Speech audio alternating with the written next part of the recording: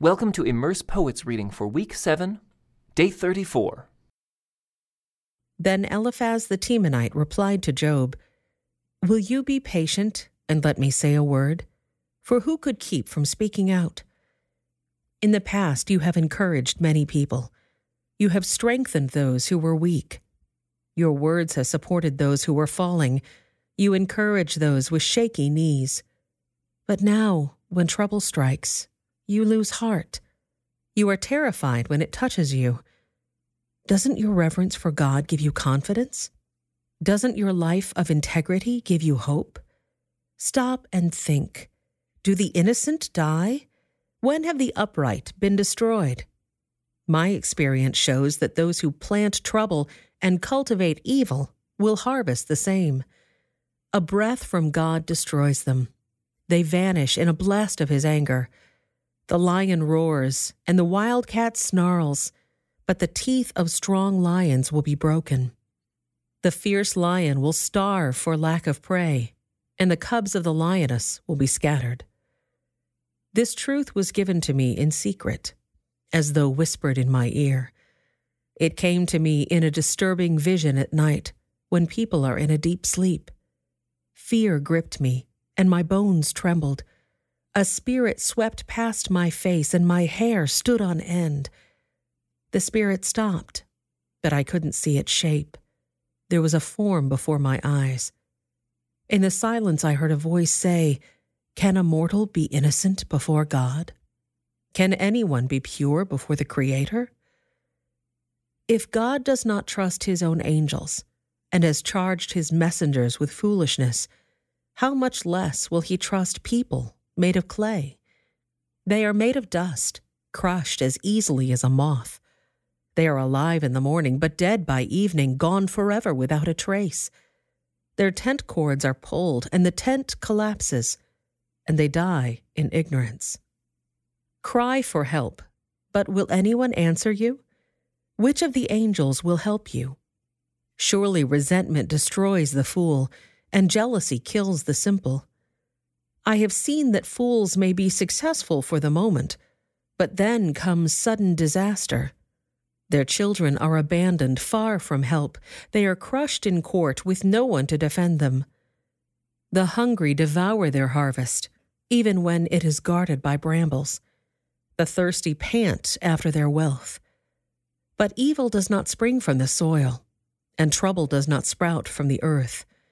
People are born for trouble, as readily as sparks fly up from a fire.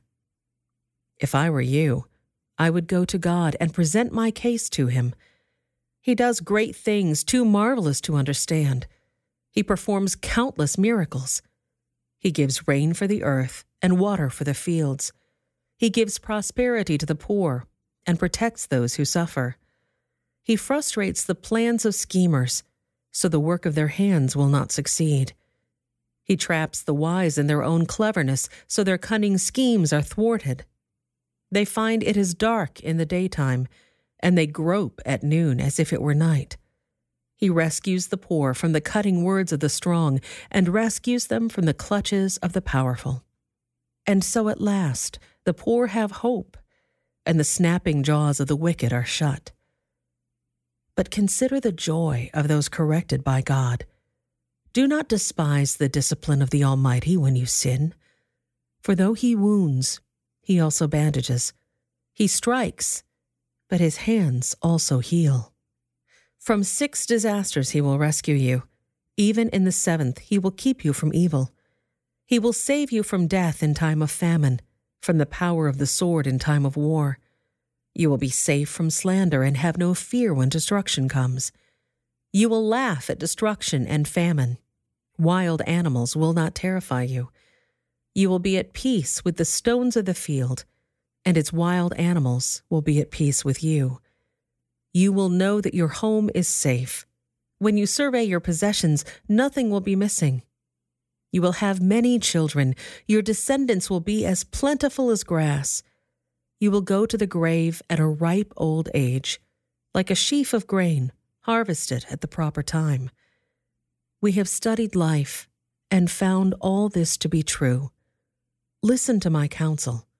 and apply it to yourself." Then Job spoke again. "If my misery could be weighed, and my troubles be put on the scales, they would outweigh all the sands of the sea. That is why I spoke impulsively. For the Almighty has struck me down with his arrows. Their poison infects my spirit. God's terrors are lined up against me. Don't I have a right to complain? Don't wild donkeys bray when they find no grass, and oxen bellow when they have no food? Don't people complain about unsalted food? Does anyone want the tasteless white of an egg? My appetite disappears when I look at it. I gag at the thought of eating it. Oh, that I might have my request, that God would grant my desire. I wish he would crush me. I wish he would reach out his hand and kill me. At least I can take comfort in this. Despite the pain, I have not denied the words of the Holy One. But I don't have the strength to endure. I have nothing to live for. Do I have the strength of a stone? Is my body made of bronze? No, I am utterly helpless, without any chance of success. One should be kind to a fainting friend, but you accuse me without any fear of the Almighty.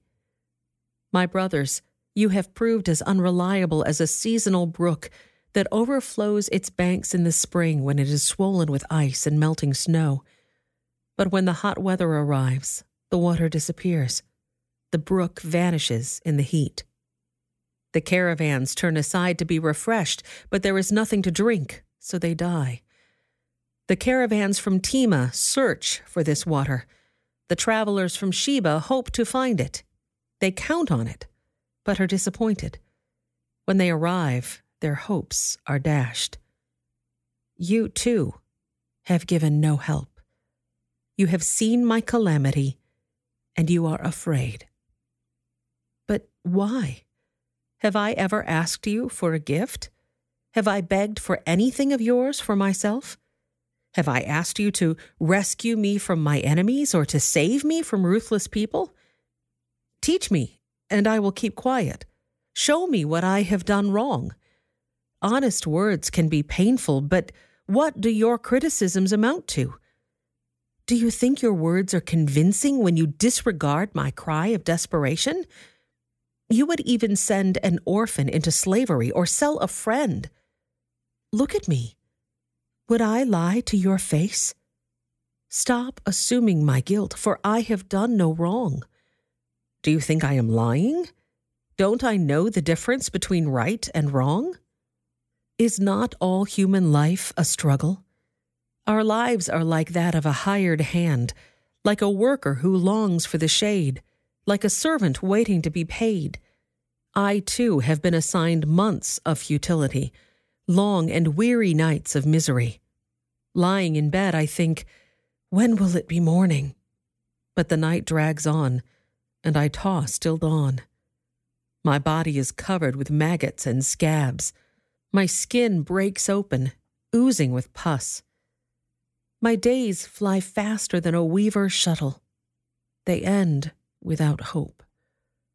O God, remember that my life is but a breath, and I will never again feel happiness. You see me now, but not for long. You will look for me, but I will be gone. Just as a cloud dissipates and vanishes, those who die will not come back. They are gone forever from their home, never to be seen again. I cannot keep from speaking. I must express my anguish. My bitter soul must complain. Am I a sea monster or a dragon that you must place me under guard? I think my bed will comfort me, and sleep will ease my misery. But then you shatter me with dreams and terrify me with visions. I would rather be strangled, rather die than suffer like this. I hate my life and don't want to go on living. Oh, leave me alone for my few remaining days. What are people that you should make so much of us, that you should think of us so often? for you examine us every morning and test us every moment. Why won't you leave me alone, at least long enough for me to swallow? If I have sinned, what have I done to you, O watcher of all humanity? Why make me your target? Am I a burden to you? Why not just forgive my sin and take away my guilt? For soon I will lie down in the dust and die. When you look for me, I will be gone." Then Bildad the Shuhite replied to Job, "How long will you go on like this? You sound like a blustering wind. Does God twist justice? Does the Almighty twist what is right? Your children must have sinned against him, so their punishment was well deserved. But if you pray to God and seek the favor of the Almighty, and if you are pure and live with integrity, He will surely rise up and restore your happy home. And though you started with little, you will end with much. Just ask the previous generation. Pay attention to the experience of our ancestors. For we were born but yesterday and know nothing. Our days on earth are as fleeting as a shadow. But those who came before us will teach you. They will teach you the wisdom of old. Can papyrus reeds grow tall without a marsh? Can marsh grass flourish without water? While they are still flowering, not ready to be cut, they begin to wither more quickly than grass. The same happens to all who forget God. The hopes of the godless evaporate.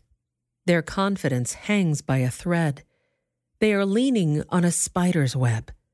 They cling to their home for security, but it won't last. They try to hold it tight, but it will not endure.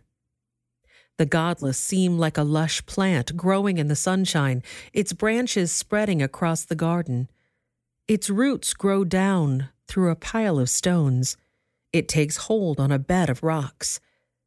But when it is uprooted, it's as though it never existed. That's the end of its life, and others spring up from the earth to replace it. But look, God will not reject a person of integrity, nor will He lend a hand to the wicked. He will once again fill your mouth with laughter and your lips with shouts of joy. Those who hate you will be clothed with shame, and the home of the wicked will be destroyed. Then Job spoke again. Yes, I know all this is true in principle. But how can a person be declared innocent in God's sight? If someone wanted to take God to court, would it be possible to answer him even once in 1,000 times? For God is so wise and so mighty, who has ever challenged him successfully? Without warning, he moves the mountains, overturning them in his anger. He shakes the earth from its place, and its foundations tremble. If he commands it, the sun won't rise, and the stars won't shine. He alone has spread out the heavens and marches on the waves of the sea. He made all the stars, the Bear and Orion, the Pleiades, and the constellations of the southern sky. He does great things too marvelous to understand. He performs countless miracles. Yet when he comes near, I cannot see him. When he moves by, I do not see him go. If he snatches someone in death, who can stop him? Who dares to ask, "What are you doing?" And God does not restrain his anger. Even the monsters of the sea are crushed beneath his feet. So who am I that I should try to answer God or even reason with him? Even if I were right, I would have no defense. I could only plead for mercy. And even if I summoned him and he responded, I'm not sure he would listen to me. For he attacks me with a storm and repeatedly wounds me without cause. He will not let me catch my breath, but fills me instead with bitter sorrows. If it's a question of strength, he's the strong one. If it's a matter of justice, who dares to summon him to court? Though I am innocent, my own mouth would pronounce me guilty. Though I am blameless, it would prove me wicked. I am innocent, But it makes no difference to me. I despise my life. Innocent or wicked, it is all the same to God. That's why I say he destroys both the blameless and the wicked. When a plague sweeps through, he laughs at the death of the innocent. The whole earth is in the hands of the wicked, and God blinds the eyes of the judges. If he is not the one who does it, who is? My life passes more swiftly than a runner. It flees away without a glimpse of happiness. It disappears like a swift papyrus boat, like an eagle swooping down on its prey.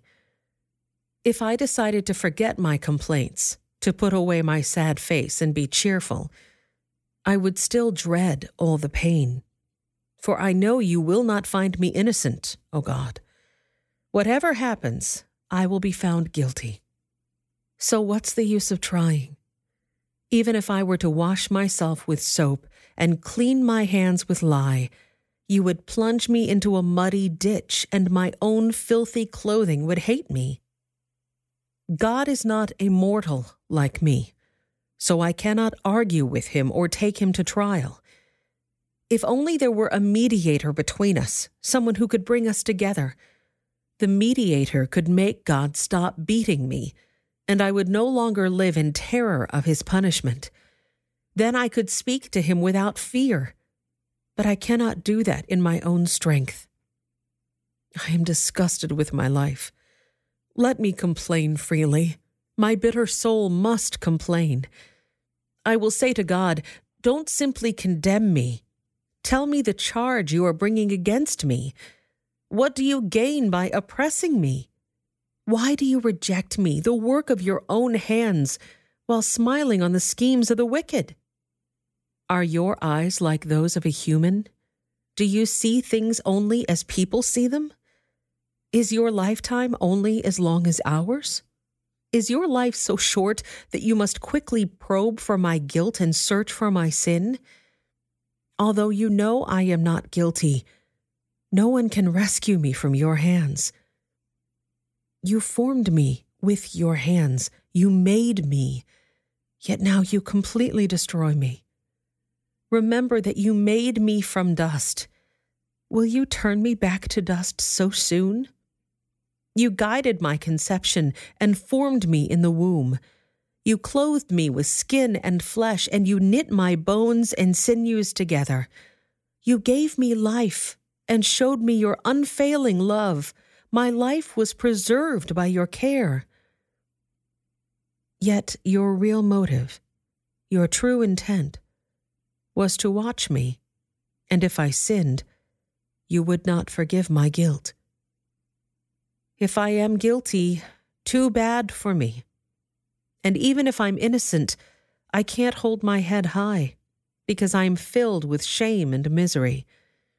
And if I hold my head high, you hunt me like a lion and display your awesome power against me. Again and again you witness against me. You pour out your growing anger on me and bring fresh armies against me. Why, then, did you deliver me from my mother's womb? Why didn't you let me die at birth? It would be as though I had never existed, going directly from the womb to the grave. I have only a few days left, so leave me alone, that I may have a moment of comfort before I leave, never to return, for the land of darkness and utter gloom. It is a land as dark as midnight, a land of gloom and confusion, where even the light is as dark as midnight. This concludes today's Immerse Reading Experience. Thank you for joining us.